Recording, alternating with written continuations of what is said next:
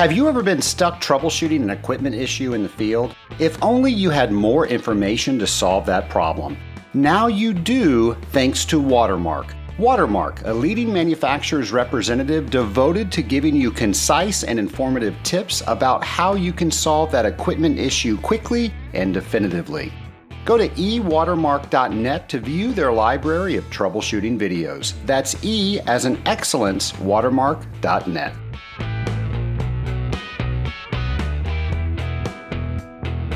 Welcome to Scaling Up, the podcast where we're scaling up on knowledge so we don't scale up our systems. Hello, Scaling Up Nation. Trace Blackmore here, the host for Scaling Up H2O. And Nation, we have a bunch of water-related conferences that are coming up. But because of the new normal, a lot of these conferences are being held online. So I want to make sure you are in the know so you can plan to attend these conferences that you normally would have to have travel to and all the expenses that incurs with that. Now maybe you can try some of these organizations from a virtual sense to see if those organizations are something that you should get involved with. On July 13th through 16th, the Texas Water Conference, which is normally in Fort Worth, is being held online. So that might be something that interests you. Also, the Association of California Water Agencies Conference has moved online. That's going to be July 28th through 31st. StormCom is still being held, as far as their website says, in Seattle, Washington, August 17th through 19th. The Water Reuse Symposium moved to an online format, September 13th through 16th. And I just checked it out, and the Water Pro Conference is still stating that they are going to meet in person in Phoenix, Arizona, September 14th through 16th. And then, of course, the conference that I can't wait to attend, the Association of Water Technologies annual conference, is still going to be held as of now in Louisville, Kentucky, September 30th through October 3rd. So if you are planning on going, I know that they are still selling tickets. I will definitely be at that one. And if you're going to be there, I hope you come find me and give me some show ideas, give me some information about the show. Just let me know that you listen. I love it when you come up and say that. WEFTech, which is another one I'm going to try to attend. That's going to be October 3rd through 7th in New Orleans. And then, of course, our friend James McDonald, a couple of years ago, introduced Industrial Water Week. That's going to be October 5th through 9th. We are going to celebrate each and every day all the areas of industrial water treatment. Every year we do something special during this week. This year will be no different, so stay tuned for that, and I think we will have a lot of fun together. Now, all the things that I mentioned are going to be on our show notes page, so just simply go to our show notes page. You can click on those items. They'll take you straight to those organizations' pages where you can learn more. And folks, I really think this is a golden opportunity where you can go to a conference at a fraction of the cost because you don't have to travel, and you can start learning what these organizations can offer you and what you can start offering these organizations. Well, as you all know, an organization that is very near and dear to my heart is the Association of Water Technologies, and I was president of the AWT back in 2011. And our guest today shares the title of AWT Past President with me. Now, he was president in 1995, and his name is Jack Altschuler. And Jack has owned a water treatment company. He has sold a water treatment company. He's been involved with the AWT board. Folks, he is one of us. And now he is on version 2.0 of his life, and he is helping other leaders get further faster, to succeed more, to help figure out what they need to do to become more effective. I know you're going to enjoy this interview with Jack Altschuler. My lab partner today is Jack Altschuler of Fully Alive Leadership. Jack, thanks for being with us on Scaling Up H2O. Trace, I'm so glad to be with you. Thanks for inviting me. Well, it seemed like for a while we always had some reason where either we had technical difficulties or scheduling conflicts. It took a while, but we're finally here. We're finally doing this. Couple of persistent guys like you and me. That's how it works. I'm glad we're together now. I as well. And I'm really excited about this conversation because what you're doing now is helping people in leadership, but you have a background in water treatment. So I think you have the perfect mindset of what us water treatment folk need to hear when it comes to leadership. So I'm really excited to have this conversation today. Oh, that's great. I'm glad to help any way I can. Well, let's get started so the Scaling Up Nation can appreciate you as much as I do. Can you tell us a little bit about yourself? Sure. I began, well, I'm a Miami of Ohio graduate. My first job out of school, I was working for a water treatment company, a regional company in Michigan. As a field salesman. I was there for 2.5, 3 years, and I thought, hey, I could do this. I started my own water treatment company, ran that for probably 20 years. And after that, it was time to move on to something else. And I facilitated roundtables of CEOs, focusing on such things as leadership. Halfway through that, I started doing leadership keynotes and workshops. And I've been doing that ever since. Well, Jack, I'm curious. So you got into water treatment, and apparently there is life after water treatment. Who knew? No one told me. But I'm curious, how did you get involved in water treatment? You know what? I remember being interviewed for that job as a salesman, and I was just fascinated. I got a little techie streak in me and just looked like a wonderful opportunity. At the time, it was kind of funny. It was almost a bait and switch because the guy who became my boss did the initial interview, and he made it sound like I was going to save the world from pollution. Well, we do. We do that. Right. No, I thought, here I come to save the day. I mean, that's really how he presented it, and I bought it. So it was just very attractive to me. And like I said, I've got a techie streak in me, and just really enjoyed the chemistry of it, the hardware of it, and most of all is the interaction with the people. And you and I share something that a lot of people do not. You and I are both past presidents of the Association of Water Technologies. Mm-hmm. So I'm curious, how did you get involved with the Association of Water Technologies? And then what was that like? I was doing what most water treaters in fact, most small business people do. I was just running it by the seat of my pants and was really isolated.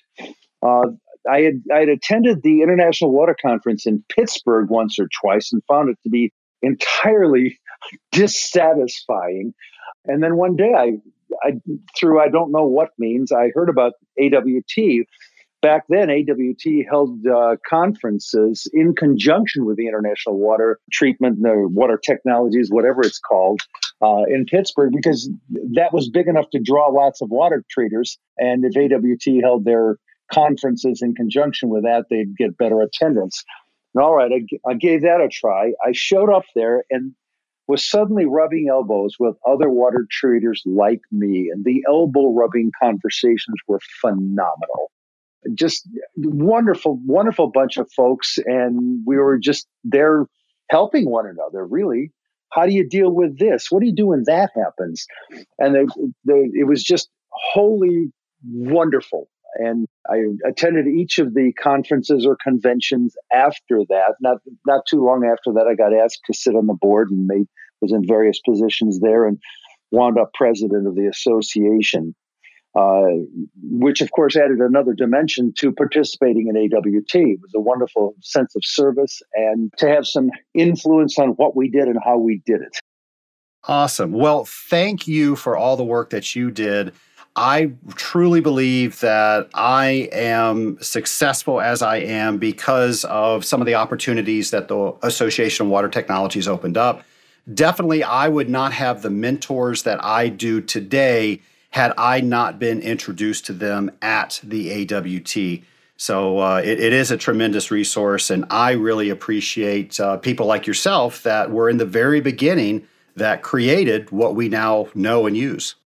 Well, let me just play off what you just said for a second. I want to pick up on one word in particular, mentors, because I had exactly the same experience. There were people who had been doing it longer than I was, and everybody had some piece of wisdom I didn't have, and they were so not just willing but eager to share. There are times when each of us hit some rough patches, and holy smoke, is that just so valuable to somebody who's been there, done that, and also cares. Right. I can't tell you how many times I have called one of my mentors, and the two that come to mind are Jay Farmery and Bruce Kettrick Sr. And I say, guys, I'm having this issue. And they go, oh, well, heavens, don't do that. You're going to have this issue. Right. They avoid me going through the same catastrophe that they went through, and they're able to point me in the right direction. Yeah. And, and then I also have people that call me that consider me a mentor. It's a two-way street, and I've gotten it from both directions. And I just can't think of a better opportunity not only to get information, but also to share information. Right, and you could extend that too. I want to make it really clear. We're talking about water treatment and the Association of Water Technologies, and that's wonderful. And everything we've just said extends to any venue. I know, and I'm thinking about your listeners who aren't water treaters, but are business people looking to create success, make a difference, and all the things that small business people do. And everything you just said applies regardless of what their business is. Absolutely. I had my business mentor on the show before. His name is Tim Fulton. He was episode 22. But I meet with him on a monthly basis. He comes over, he looks at our financials, he asks how things are going in the business. But what he does, he asks questions. And it's not that he knows anything about running a water treatment business, but he knows about business and he also cares about me. And you put those two things together, and he's able to ask questions in a way that I'm able to see the problems at a higher level than what I was looking for or looking at, and then I'm able to solve them. I cannot say enough good things about the mentor-mentee relationship. Yeah, it's wonderful. And actually, it's interesting that you just touched on one of the fully alive leadership practices that I present in my keynotes and workshops. And that is about asking questions, and specifically ask great questions. A fundamental piece of human beings, or human being 101. We are wired when we see a problem to solve a problem. When we're asked a question, we want to come back with an answer, solve the problem. It's an existential thing with human beings. It's a survival instinct. But here's the problem. When we answer questions, when we solve problems for other people, it's actually disempowering to them. And it doesn't bring out their best. And you know what? When we had the first AWT exam, I'm forgetting what's the name of the CWT. The Certified Water Technologist. Yeah, I sat for the very first one, got the highest score, and it stood for, 3-4 years until some guy with a brain the size of Delaware came by and blew me away. But I was a pretty smart guy, and people would come to me, not pretty smart guy. I knew a bunch of stuff. And people came to me, and I was the royal smart person, and I really got puffed up presenting my really smart answers and clever solutions. And it took a while before I figured out that I was actually doing a disservice by doing that. I think that a leader's primary job is to bring out the very best of their people, which is to say, it's not your job to be the smartest boy or girl in class. It's your job to make everyone else the smartest boys and girls in class. I love that you said that, because one of the positions that I now have with the Association of Water Technologies, so there is life after being on the board, is I work with the education committee. And we put on training for other water treaters. And that is the mission that we have. And when we have trainers that do better than others, it always boils down to what you just said. It's the trainers that do exceptionally well are the ones that aren't worried about making themselves look smart or what other people think about them when they leave the room. It's them worrying about how the other people leave the room and how much information they have when they leave. I couldn't have said that better. I think I'm going to steal the way you say it for how I say it. Please do. Look, this is about bringing out people's wisdom, their creativity, their brilliance, and everybody's got it. But when leaders answer questions, solve problems for those who look to them for leadership, what it says is you can check your brain at the door. I'll do all the thinking for everyone. And that, I don't care how smart someone is, you're not smart enough to have the best answers and solutions all the time. We need the best from our people. When I was facilitating roundtables of CEO, I had a speaker who came in from Alaska, really interesting fella, and he asked the group, "Why do you hire people? What do you hire people for?" And the answers were what you can imagine. I hire my accountant to do my accounting. I hire my salespeople to sell. He says, no, you hire people for their brains, for their thinking, for their creativity. You can get a pair of hands to do any job. That's not enough. We need to bring people to bring all of themselves. And the way that happens is for leaders to get out of the way and let them be the smartest them they can be. In fact, I'll say it another way. One of the classic mistakes in business is to take the highest producing salesperson and make them the sales manager, the sales team leader. And it always, always, always fails. And the reason it fails is because of the difference between being a leader and being a doer, which is what the wine salespeople are, for example. When we're a doer, we're about maximizing our success. I want to sell more because I'm going to get more that way. But when you're a leader, it's not about all about yourself. It's about making everyone else successful. The leader's success comes in making everyone else successful. Your comment reminds me of the book, The E-Myth, where, I think he uses the plumber as an example in that book. And the plumber gets tired of working for somebody else, and he's this expert plumber. And then he applies what he knows as a plumber, but he doesn't know how to run the business. So the business doesn't go that way. So we're obviously talking about what you are doing now. So audience, I want to transition over that Jack is now, he helps leaders be better leaders. And again, as I mentioned at the top of the show, you have a very unique perspective because you didn't only run a water treatment company, it was a very successful water treatment company. And now you're helping other leaders in all industries be successful. So I'm curious, how did you make that transition and what are you doing now? Well, the transition really came to, it's a human being thing.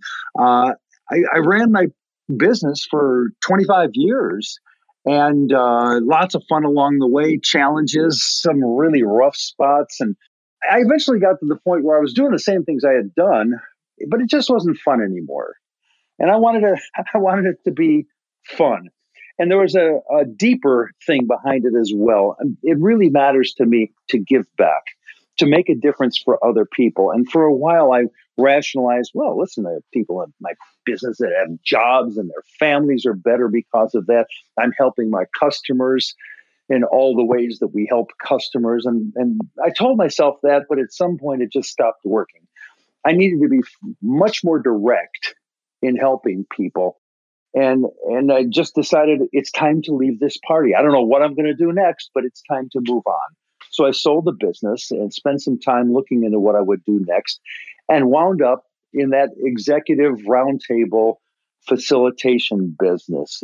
At the time, it was called a group chairman working under the auspices of TEC, the executive committee. It's been rebranded as Vistage, VISTAGE International. And I had 3 roundtables of CEOs for 10 years. And somewhere in the middle of that, I just got this bug about leadership. I just had some insights that I really hadn't had before, some clarity about what makes for great leaders, partly by hearing wonderful speakers who came to my group, partly by coaching all my CEOs and hearing what they had to say. It was a marvelous learning experience. And I just had this sense of, if I put this together the right way, I think I can help some folks.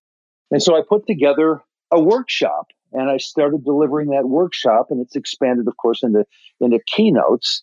And at some point along the way, it was just too much to do both, the facilitation of roundtables of CEOs and doing all the speaking I was doing. And it was time to pick one path, not both paths. And I transitioned to full-time speaking. So that's how I got where I am. And it matters to me to give back, to help people, to make a difference. So that's what I'm doing. Well, that's awesome. And again, something else, one other thing that we have in common, I've been involved with Vistage for 8 years now. Have you? Yeah, so that's actually where I met my business coach, Tim Fulton.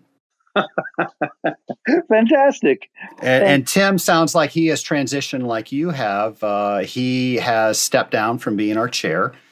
He still has some private clients, but what he's doing is he's trying to go and work more one-on-one with leaders, and he's speaking with other groups about how they can do more in leadership. So there you go, small world. How about it? Well, your message is being fully alive, your company fully alive leadership. Right. That can't be just named that. I want to talk about what that actually means and the message that you share with others. Well, here's the overriding message. It's about how leaders influence their people. And they influence their people by more than anything else by the way they show up. So I'll give you a negative example of that. When the boss comes walking in all grumpy, maybe he was cut off in traffic, maybe the dog bit his ankle on the way out the door, whatever it is. When the dog comes in grumpy, everybody sees it, everybody knows it, and it just sends a chill of fear down everyone's spine. Did we lose the big customer? Are we going down? Am I going to get laid off? The talk around the water cooler is not happy talk. And the point here is that people always notice how the leader shows up. In a study that was done just a couple of years ago, it was published in the Harvard Business Review blog about what makes for a bad boss. Again, we're in this inverse world for a moment. What makes for a bad boss? The number one reason American employees say my boss is a bad boss is a failure to inspire owing to a lack of energy and enthusiasm. And to put that into just more common language, my boss is a slug and it bums me out. So, who likes slugs? Yeah, exactly. I mean, would you want to follow somebody who is kind of lifeless and disinterested and uninspired in him or herself? And I suspect you wouldn't want to do that. And it's the same thing for the people who look to you or me or anyone for leadership. We want our leader to be to have some enthusiasm for what we're doing. I want to be inspired by you, boss. And if you show up like a slug, it doesn't work so well. But if you show up with energy and enthusiasm, I'm all about it. So this fully alive thing, it's not just some esoteric notion that some feel-good, touchy-feely realm. This is hard impact stuff.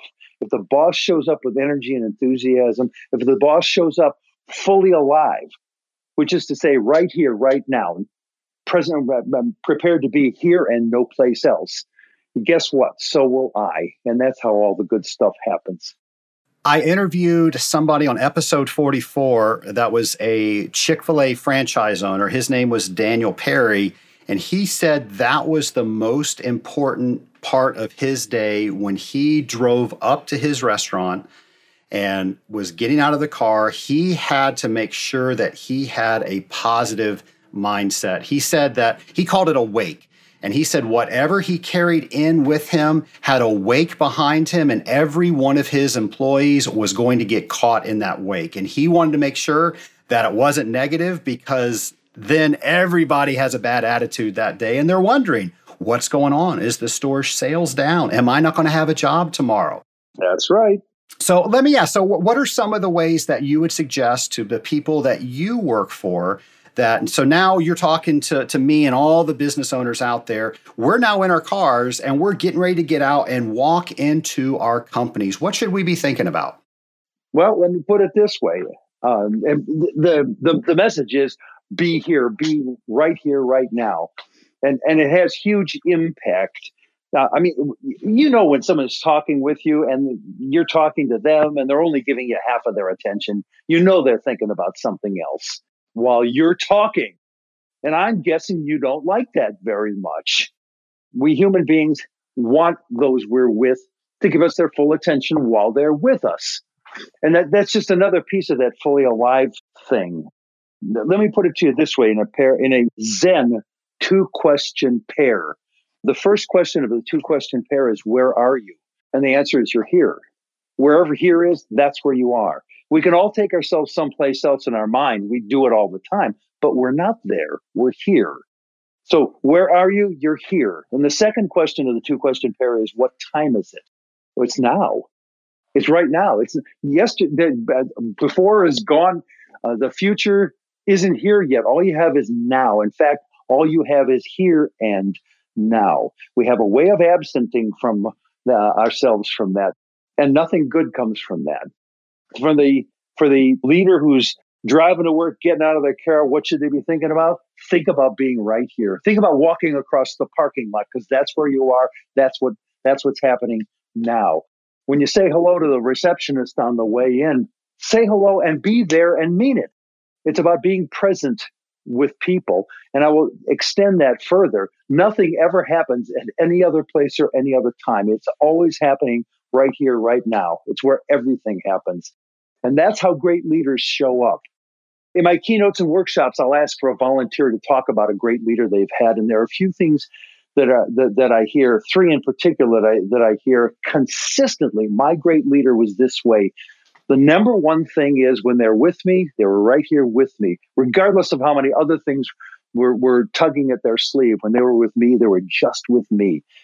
So that's what great leaders do. That's what your listeners should be thinking about as they walk in from their cars. How can I be right here, right now? Just focus in and be right here.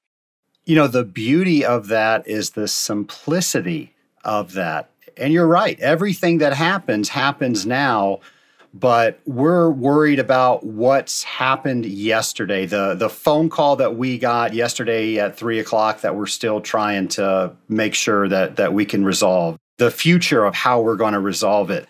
But everything that we're doing today, the people that we're ignoring or not giving our attention, or even worse, our half attention to, pretending like we're listening to them, that's where the damage is done, or that's where the success starts. That's exactly right. That's where the really strong relationships are built, or that's where they're destroyed. I'm trying to remember when you spoke at the Association of Water Technologies conference. I saw you. I was in the audience. I think we were at the Broadmoor. Was that right? Well, I remember when we were at the Broadmoor, but I don't think I spoke when we were there. I think it was someplace else. Okay, so I'm forgetting where we were, but you did speak with AWT, and I was there. I got that part right. Yes, you did. And during that, I do remember that you asked for an audience member to come up on stage.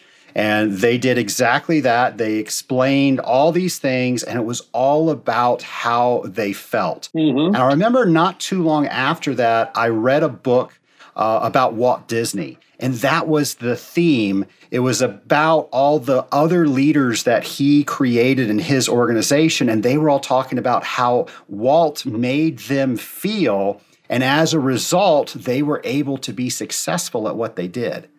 Exactly. So, AWT, we had a convention in Orlando on the Disney property, and they arranged to have a service Disney style seminar in the morning, I think the day before the convention started.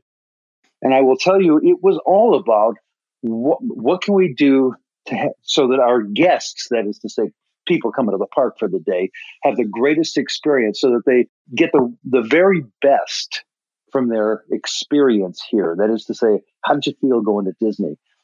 And universally, people walk out of there and say, oh, this is wonderful. And it was all about how the Disney folks made people feel by being there.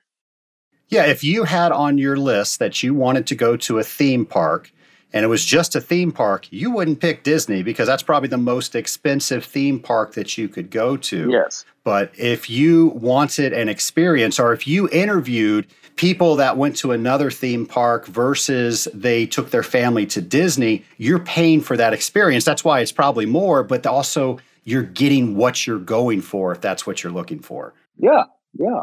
And they do an exceptional job of that. Well, they do. And you know what? Actually, it might be useful to flesh that out just a little bit. During that service business style seminar that they put on, one of the things that they set up was to imagine that you're one of the people at the booth where they're selling tickets to people to come into the park for the day. Imagine it's mom and dad and the kids, and they have saved for 50 weeks to be able to bring the kids to Disney World. And the day is 59 degrees and drizzling. It is exactly what they didn't want. And they come up to you at your booth, and dad is going to buy the tickets, and he is grumpy. He is unhappy. He's complaining to you. The weather stinks. This isn't what we wanted. How would you handle that as the person in the booth?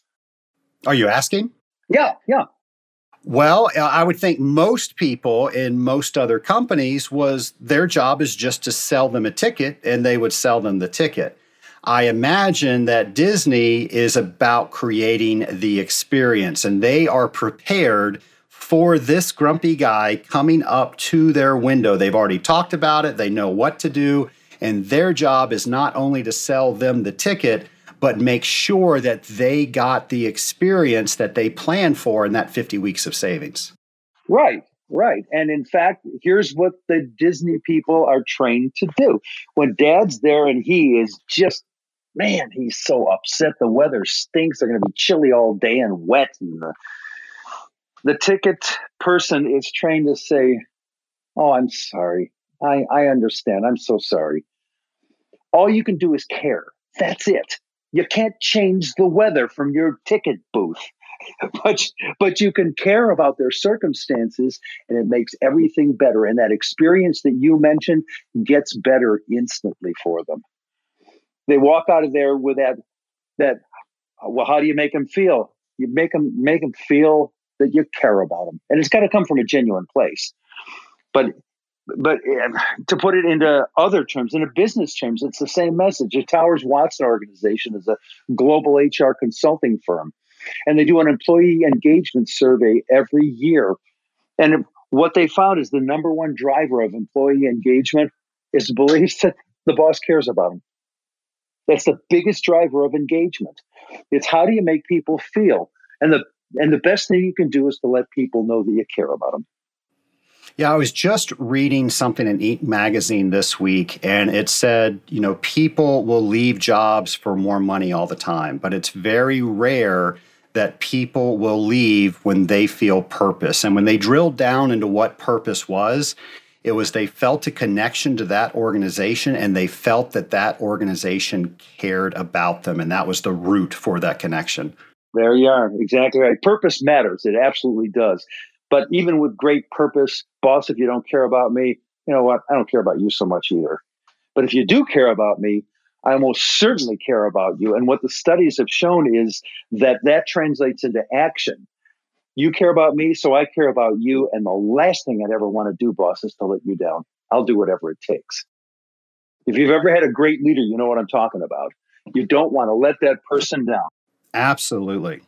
Jack, I got out my notes when we started talking and we said, hey, let's do this podcast together. When I went to your training, your keynote that you did for AWT, and I looked on the notes and I saw a big theme that you had is what we're talking about today, But I think one of the reasons that people don't do what we're talking about today is you say that stuff just gets in the way. And you talked a lot about stuff and how to handle that stuff. So I want to do this stuff. It really means a lot to me, but all this stuff is getting in my way. What do I do? Well, let's differentiate first. The stuff that gets in our way that I focus on is a specific kind of stuff. Everyone has obstacles drop in their lap. Everybody does. In the water treatment business, it's the next electronic gadget that wants to take away your industrial water treatment business. And okay, we'll deal with those things. And if you'd like to talk about that, I'd be glad to. But the stuff that gets in our way that's actually more powerful than that are the self-imposed obstacles, the boulders we put in the middle of our path. And the key to dealing with them, to getting them out of the way, to removing the obstacle, is to recognize that they exist. We human beings have a way of sucking up various self-limiting notions. We don't even know it's happening. So here's an example. It's the I can't story. I read the books too. There's no I can't, there's just I will and I won't. And that's great and it's true. And I don't know how it happens. The world has some methodology that puts the I can't messages into our heads. And we don't know it's happening. It's an insidious thing. It's just happening. And it gets planted. I just put it on a simple basis. I can't lose that extra 10 pounds. I can't find the right person from the position I need to fill. I can't deal with my brother-in-law's drinking. I can't, whatever the story is, we have this assumption of I can't, and we disempower ourselves. The trick to getting past that is to recognize that it exists, because once we verbalize it to ourselves, it's no longer an I can't story. We recognize it for the fraud that it is. That's not true. That's not true that I can't deal with my brother-in-law, can't find the right people. I'm just going to have to do some things differently, but I can do them. The only question is, will I or won't I? And once you've uncovered that I can't story, it will transfer over to will or won't, and you'll know the best answer for yourself instantly. We always do. The trick is taking some time to think about, how am I limiting myself? So that's the kind of obstacles that I focus in on. And really, at the end of the day, it's always about uncovering some self-limiting story. Can you give us an example of how you would work with a client or maybe an attendee at one of your conferences that's struggling with that? What I typically do in my workshops is I'll use myself as an example, tell them a really significant I can't story in my own life and how uncovering it made all the difference.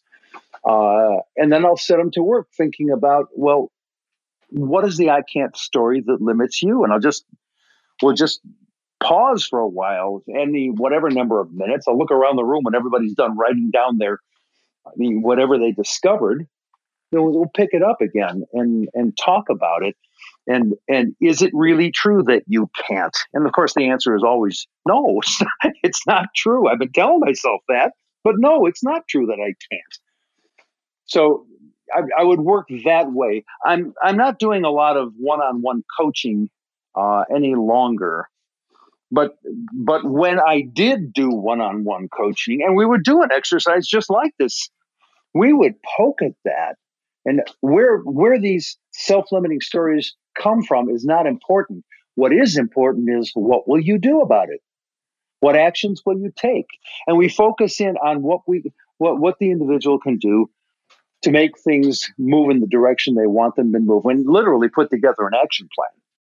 Now, you mentioned specifically that you have firsthand knowledge of some of the issues that plague us water treaters. Do you mind talking a little bit about that? Trace, what I mentioned one before, there were, in my time with AWT, there were multiple iterations of the latest gadget. And it was impacting businesses. There's no question about it that it was. But there was one of the things that I noticed is that people's reaction was oftentimes some form of, the sky is falling, go tell the king. And it simply wasn't true. Yeah, yes, it will have some impact, but nobody is going to go belly up because of the next water magnet. It's a matter of picking ourselves up and, okay, things have changed. I'm going to have to be more aggressive about acquiring new customers. So it's about the recognition of the challenges that we face and making a positive decision to do something about it rather than wringing hands and woe is me. So to put it in Stephen Covey's terms, to be more proactive rather than reactive. Right, exactly. A natural reaction to a threat is to defend, maybe attack, but definitely defend. And typically that's not real useful.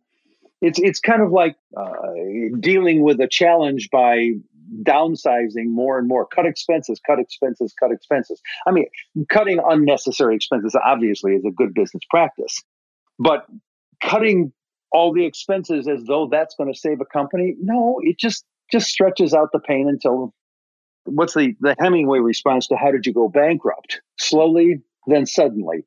Right.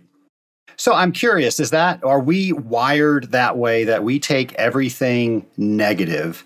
Is that a defense mechanism? Yeah. Well, it is. It is. It's a defense mechanism. It's a self-preservation mechanism. So in terms of leadership, the key is to be self-aware enough to be aware that, yeah, I may have a fear response at times. That doesn't make that the best thing for me to do, to sit and be afraid, to be protective. Maybe the answer is to get out there and further out on the limb where there are more apples hanging. There's a natural protective thing. We have a way of wanting to protect ourselves, our tribe, whatever it is. But fear is typically not a good motivator. It often leads us in the wrong direction, in a self-destructive direction.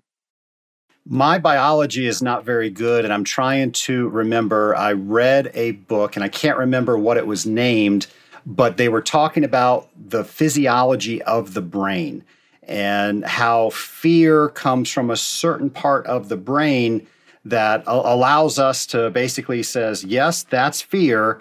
I need to run so I can make sure that I live tomorrow. And there's nothing else that happens in the brain where if we can get past that, we can actually move it to another part of the brain. I can't remember what those two were called, but that's where creative thought comes from. And if we stay in that fear, then we're never getting creative about how we're going to solve the actual problem that we're fearful of. Right. The amygdala is the part that you're talking about. It's there you go. The brain stem. It's commonly called the reptile brain. It's the oldest part of the brain. It has only 4 functions, and fight or flight is one of them. It's dealing with a threat. I mean, there are times when cavemen had to recognize, yes, that's a saber-toothed tiger. He's going to eat me if I stand here. But there's no time for that rational thought. We need to move right now. And so the amygdala floods our brains with these flight messages, literally at 10 times the rate that our rational brain can evaluate and rationalize. And, well, let's see, if I do this, then that will happen. If I do that, this other will happen. There's no time for that. So the amygdala is designed to get us into action right now. And it's very, very powerful. Now, translating that, though, into modern day life and leading a company, we can have those responses. The problem that we have is that there's only one thing. There's either fear or not fear. And if there's fear, it's an existential reaction. We react to everything. It's either fear or it's not. So it doesn't have to be a saber-toothed tiger.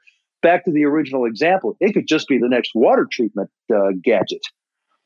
But we always react with our fear in the same way. And the issue is to force ourselves to be rational and to deal with things in a sensible fashion. And no, it isn't easy. I mean, when you're in the midst of an emotional argument, for example, how rational do you think you can be? Exactly. I mean, do you think there's any chance I could talk sense into you? And of course there isn't. We have to get past that knee-jerk fight or flight response in order to be rational. And as a leader, I hate to say this, this is so mean, but it's the truth. When we agree to become leader, we give up the right to fall to pieces and to go running in circles. And back to what I said before, screaming, the sky is falling, go tell the king. No, I think that's fair. We are responsible for other people beyond ourselves. And if we can't lead, then we don't deserve the title of leader. Yeah. Yeah. In my programs, Trace, I use some movie clips. And one of the ones I use is from the movie Captain Phillips. And there's Somali pirates have boarded this merchant vessel that's unarmed. And Captain Phillips stays clear-headed and gives instruction to his crew over the intercom. Now, what would happen if instead of giving them rational instructions, just don't let them know what the critical items on the ship are, and stay hidden until help arrives. If he instead of that, he falls to people and screams, "Oh my God, we're all going to die." That just doesn't work well. So the message here is be their confident captain. The leader has to be the confident captain at all times. And I mean all the time, even when it looks like there's no solution. The people following that leader need to know that their captain is confident in them. We don't have a solution now, but what I do know is that we're just the people to figure this out. Got to be their confident captain. You don't get to fall to pieces when you're the leader. I can't help but thinking there's some listeners out there thinking, okay, well, this is all great stuff, but it's not necessarily for me because I'm not the leader of the company. And that makes me think of another guest that I had on. I think it was episode 36. It was Clay Scroggins. He wrote a book called How to Lead When You're Not in Charge. And his book was, you might not realize it, but you're in charge of a lot of stuff. So everybody out there is a leader, and this applies to everybody. It does. Leadership will move. It's not just formal positions. Sometimes it's the quietest person at the table who's been listening, taking things in, and finally speaks. And it's one of those, like that old commercial, the E.F. Hutton thing, everyone listens. Everybody quiets down and listens to what that individual has to say, and he gives a completely new and most useful perspective on how to deal with whatever we're dealing with and what direction to go. And in that moment, that individual is the leader. I don't care who's standing at the front of the room with a flip chart marker in his hand. That individual is the leader in that room in that moment. We affect people in so many different ways, and leadership moves around. So I like the concept of how to be a leader even when you're not a leader, or whatever the title of the book was. It's not about formal position. It's about being with people. And sometimes each one of us steps up and we're the leader. Jack, you working with leaders, I'm sure you have heard of what I'm getting ready to bring up. I just came from the Association of Water Technologies conference in Palm Springs, and the year before that, when it was in Orlando, we were talking about the same thing. I've had guests on my show that have talked about this issue, but what I'm referring to is we have different generations working in the same workplace, and we work in that workplace differently. I think the majority of water treatment companies are probably baby boomers and Gen Xers, and they look at work ethic differently and the tools they use differently. And then we have this new group called millennials that are entering the workforce. And they're not necessarily communicating well together. I'm sure that this is a topic that you've dealt with before, and I'm curious, what have you heard and what advice do you have for the Scaling Up Nation on how we can deal with it better? Yeah, well, yes, I do. In my keynotes and workshops, I'll ask people what their biggest leadership challenge is. And this is one of the biggest ones. It comes up every time I ask the question. And it's basically how to deal with millennials. The boomers and Gen Xers, who are very much like boomers, just don't know how to deal with them. I'll ask people, put your hand in the air if millennials are alien beings from another planet. And everyone laughs, of course, and they put a hand up.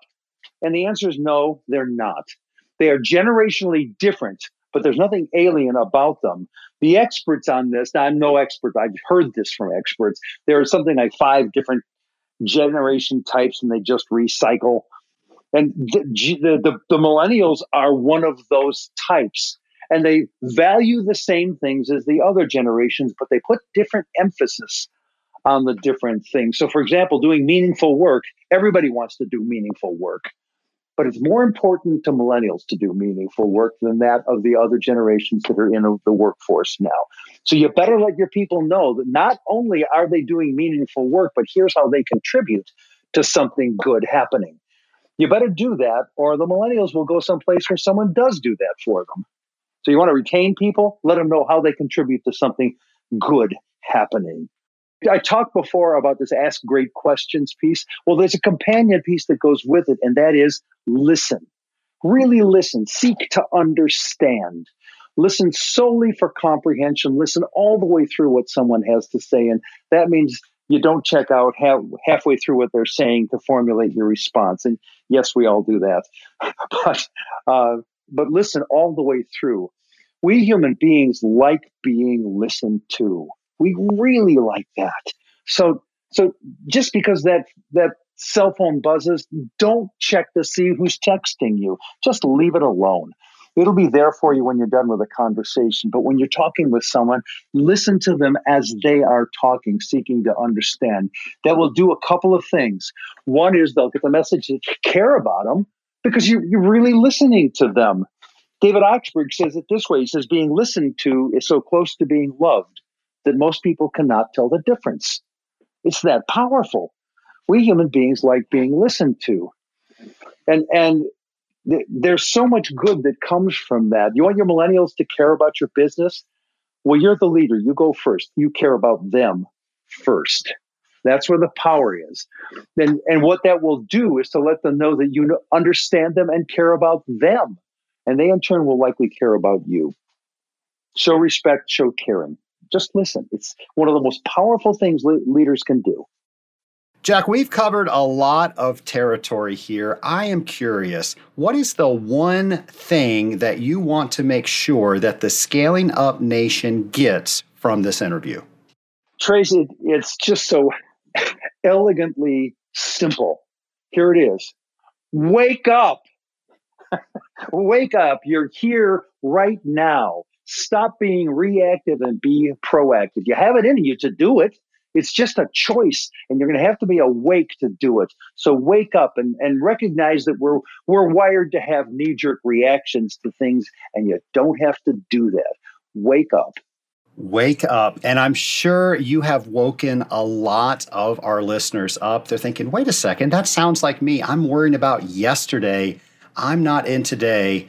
I need to do something about it. And I'm sure there are listeners out there that want to find out more about what you do and how you do it. What do they need to do to find that information? Yeah, thanks for asking. I do keynotes for associations. I work with executive teams, whole companies doing both keynotes and half-day leadership workshops. To get in touch with me, it's just really so simple. You go to my website, fullyaliveleadership.com. That's it. You'll find the contact tab there. Just go there and shoot me a note, and I'll respond. Now, Nation, for those of you that are driving, please keep your hands on 10 and 2. I will make sure to put that information on the show notes page, so it will be waiting for you. Yeah, thank you. I'm not interested in anyone dying just to write down a web address. Come on. Safety first. Well, Jack, I'm not quite done with you yet. The Scaling Up Nation has a few lightning round questions for you. So are you ready for the lightning round? I have no idea. We'll find out. All right, let's see how it goes. So you now have the ability to go back in time to the first day. And actually, you have the ability to do this twice because I'm going to ask this two different ways. One, you're going to go back to your first day as a water treater, and I want to know what advice do you give yourself, and I also want to know if you could go back to your first day where you were facilitating groups and discussions like the ones that we had today, what advice would you give for that? The first part of that is a lesson that was hard learned. But the lesson that I learned is it's all about them. It's not about me. It's about them. How can I make things better for them? I mean, it's like that listening thing. It makes it better for other people. It also makes it better for me, but it makes it better for others. Boy, when I started in water treatment, I'd have been a whole lot less focused on the techie stuff and far more focused on the people I was serving. So the second part, when I started facilitating, the most valuable thing is learning the most valuable thing.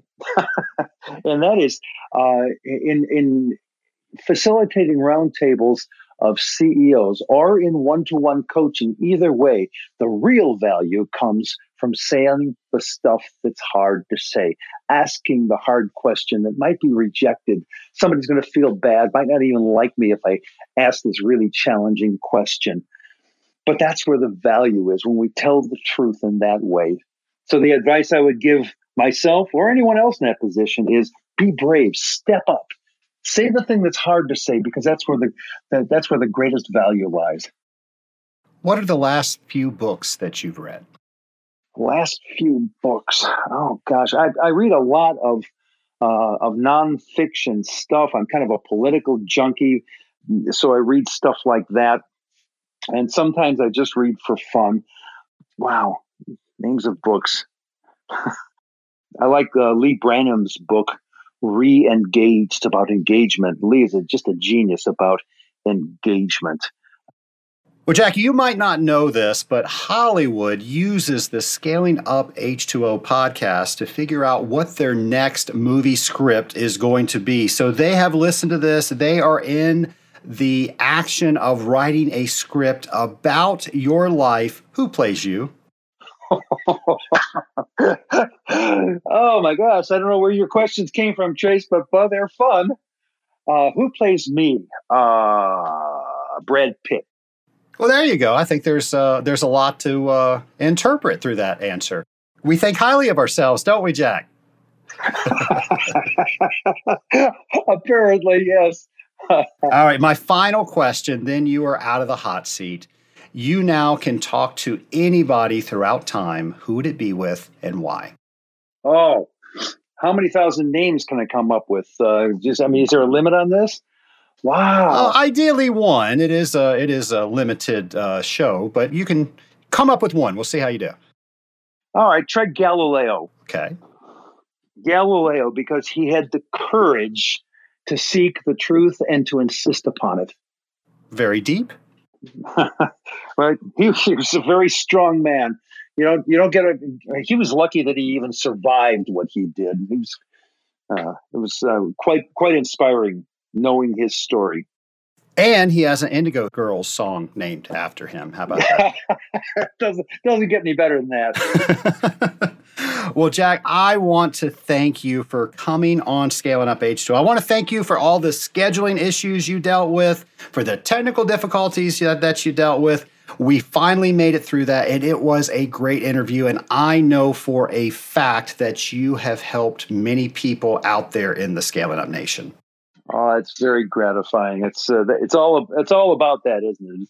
How can we help? How can we give back? How can we pay it forward? Well, Jack, thanks so much for coming on the show. Oh, that's great. Trace, thanks so much for having me. Jack, thanks again for coming on Scaling Up H2O. It's always cool when we interview somebody that has a foundation in water treatment, but they're in another sector. So we really appreciate you sharing that perspective. And, so much stuff that we can take from that interview. I met Jack years ago when he was a keynote speaker at the Association of Water Technologies. Now, when he was president in 1995, that was a little bit before my time in AWT. But I did meet Jack at a conference. I've seen Jack a couple of times over the years, and Jack is just a great speaker, and he's got a book too. It's called Engagement, and if you go to our show notes page, you can see some more information on his book and how to order it. And folks, I got to tell you, he's just a really interesting guy.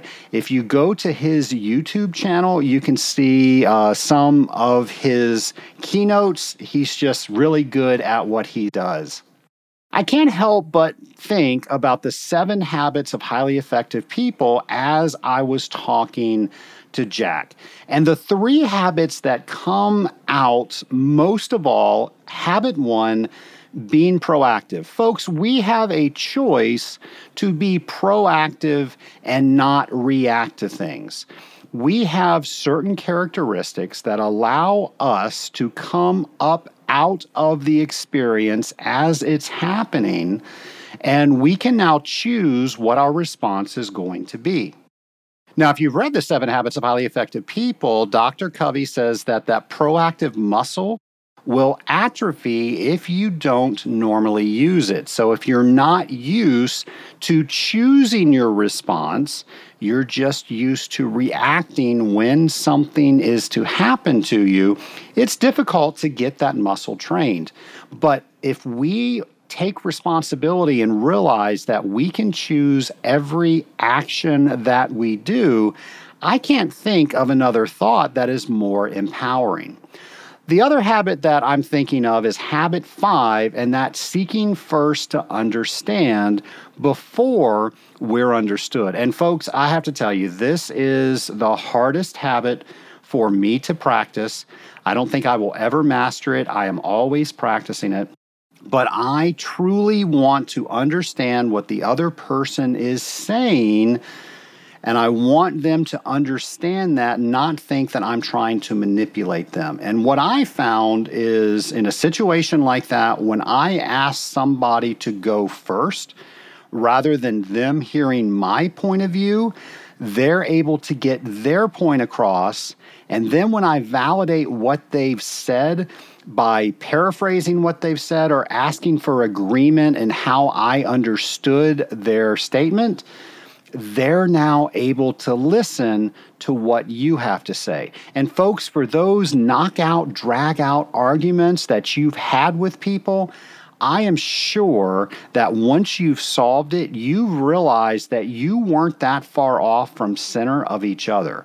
So if we can just learn to listen to each other, to understand each other, I think a lot of the issues that we have can be solved before they get too bad. The last habit that I kept thinking about when we were talking with Jack was synergizing.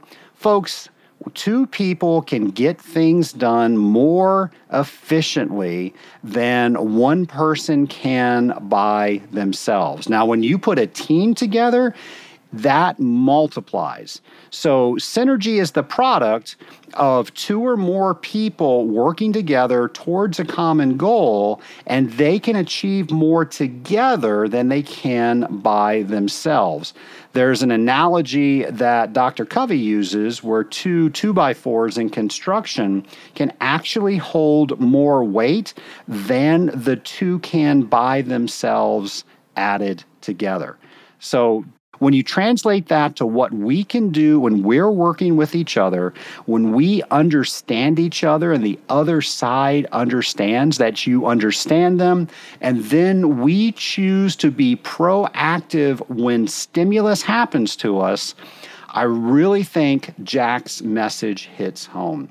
So folks, I am going to ask you that if you have not subscribed to Scaling Up H2O, please do that right now.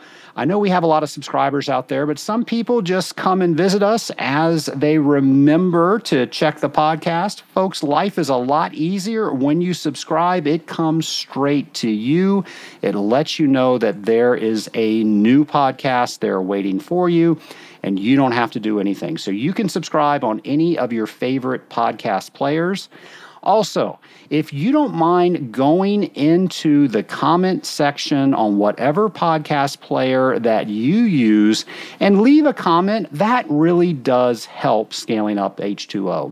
Especially with iTunes, they use comments to help boost ratings. When they boost the ratings, more people can find Scaling Up H2O. And folks, that means we have more people listening to us. That means we have more people feeding into the show, giving us some great suggestions. So I hope you can help me with that. And I also hope you have a great week. And next week, I will bring a brand new episode of Scaling Up H2O straight to you. Have a great week, folks. If only I had a secret weapon to help me become more successful. When was the last time you thought that? Well, nation, I might have the answer to that very thought. It is the Rising Tide Mastermind. The Rising Tide Mastermind is where like-minded individuals get together for the simple fact that we want each other to become more successful. We do that through reading books. We do that with asking each other questions. We do that with bringing issues to each other so we can each weigh in and give the person with the issue information that they may not have. Folks, this is a group of high performers. This is a group that will get you to the next level. If you want to find out more about the Rising Tide Mastermind, go to scalinguph2o.com to see if this group is right for you.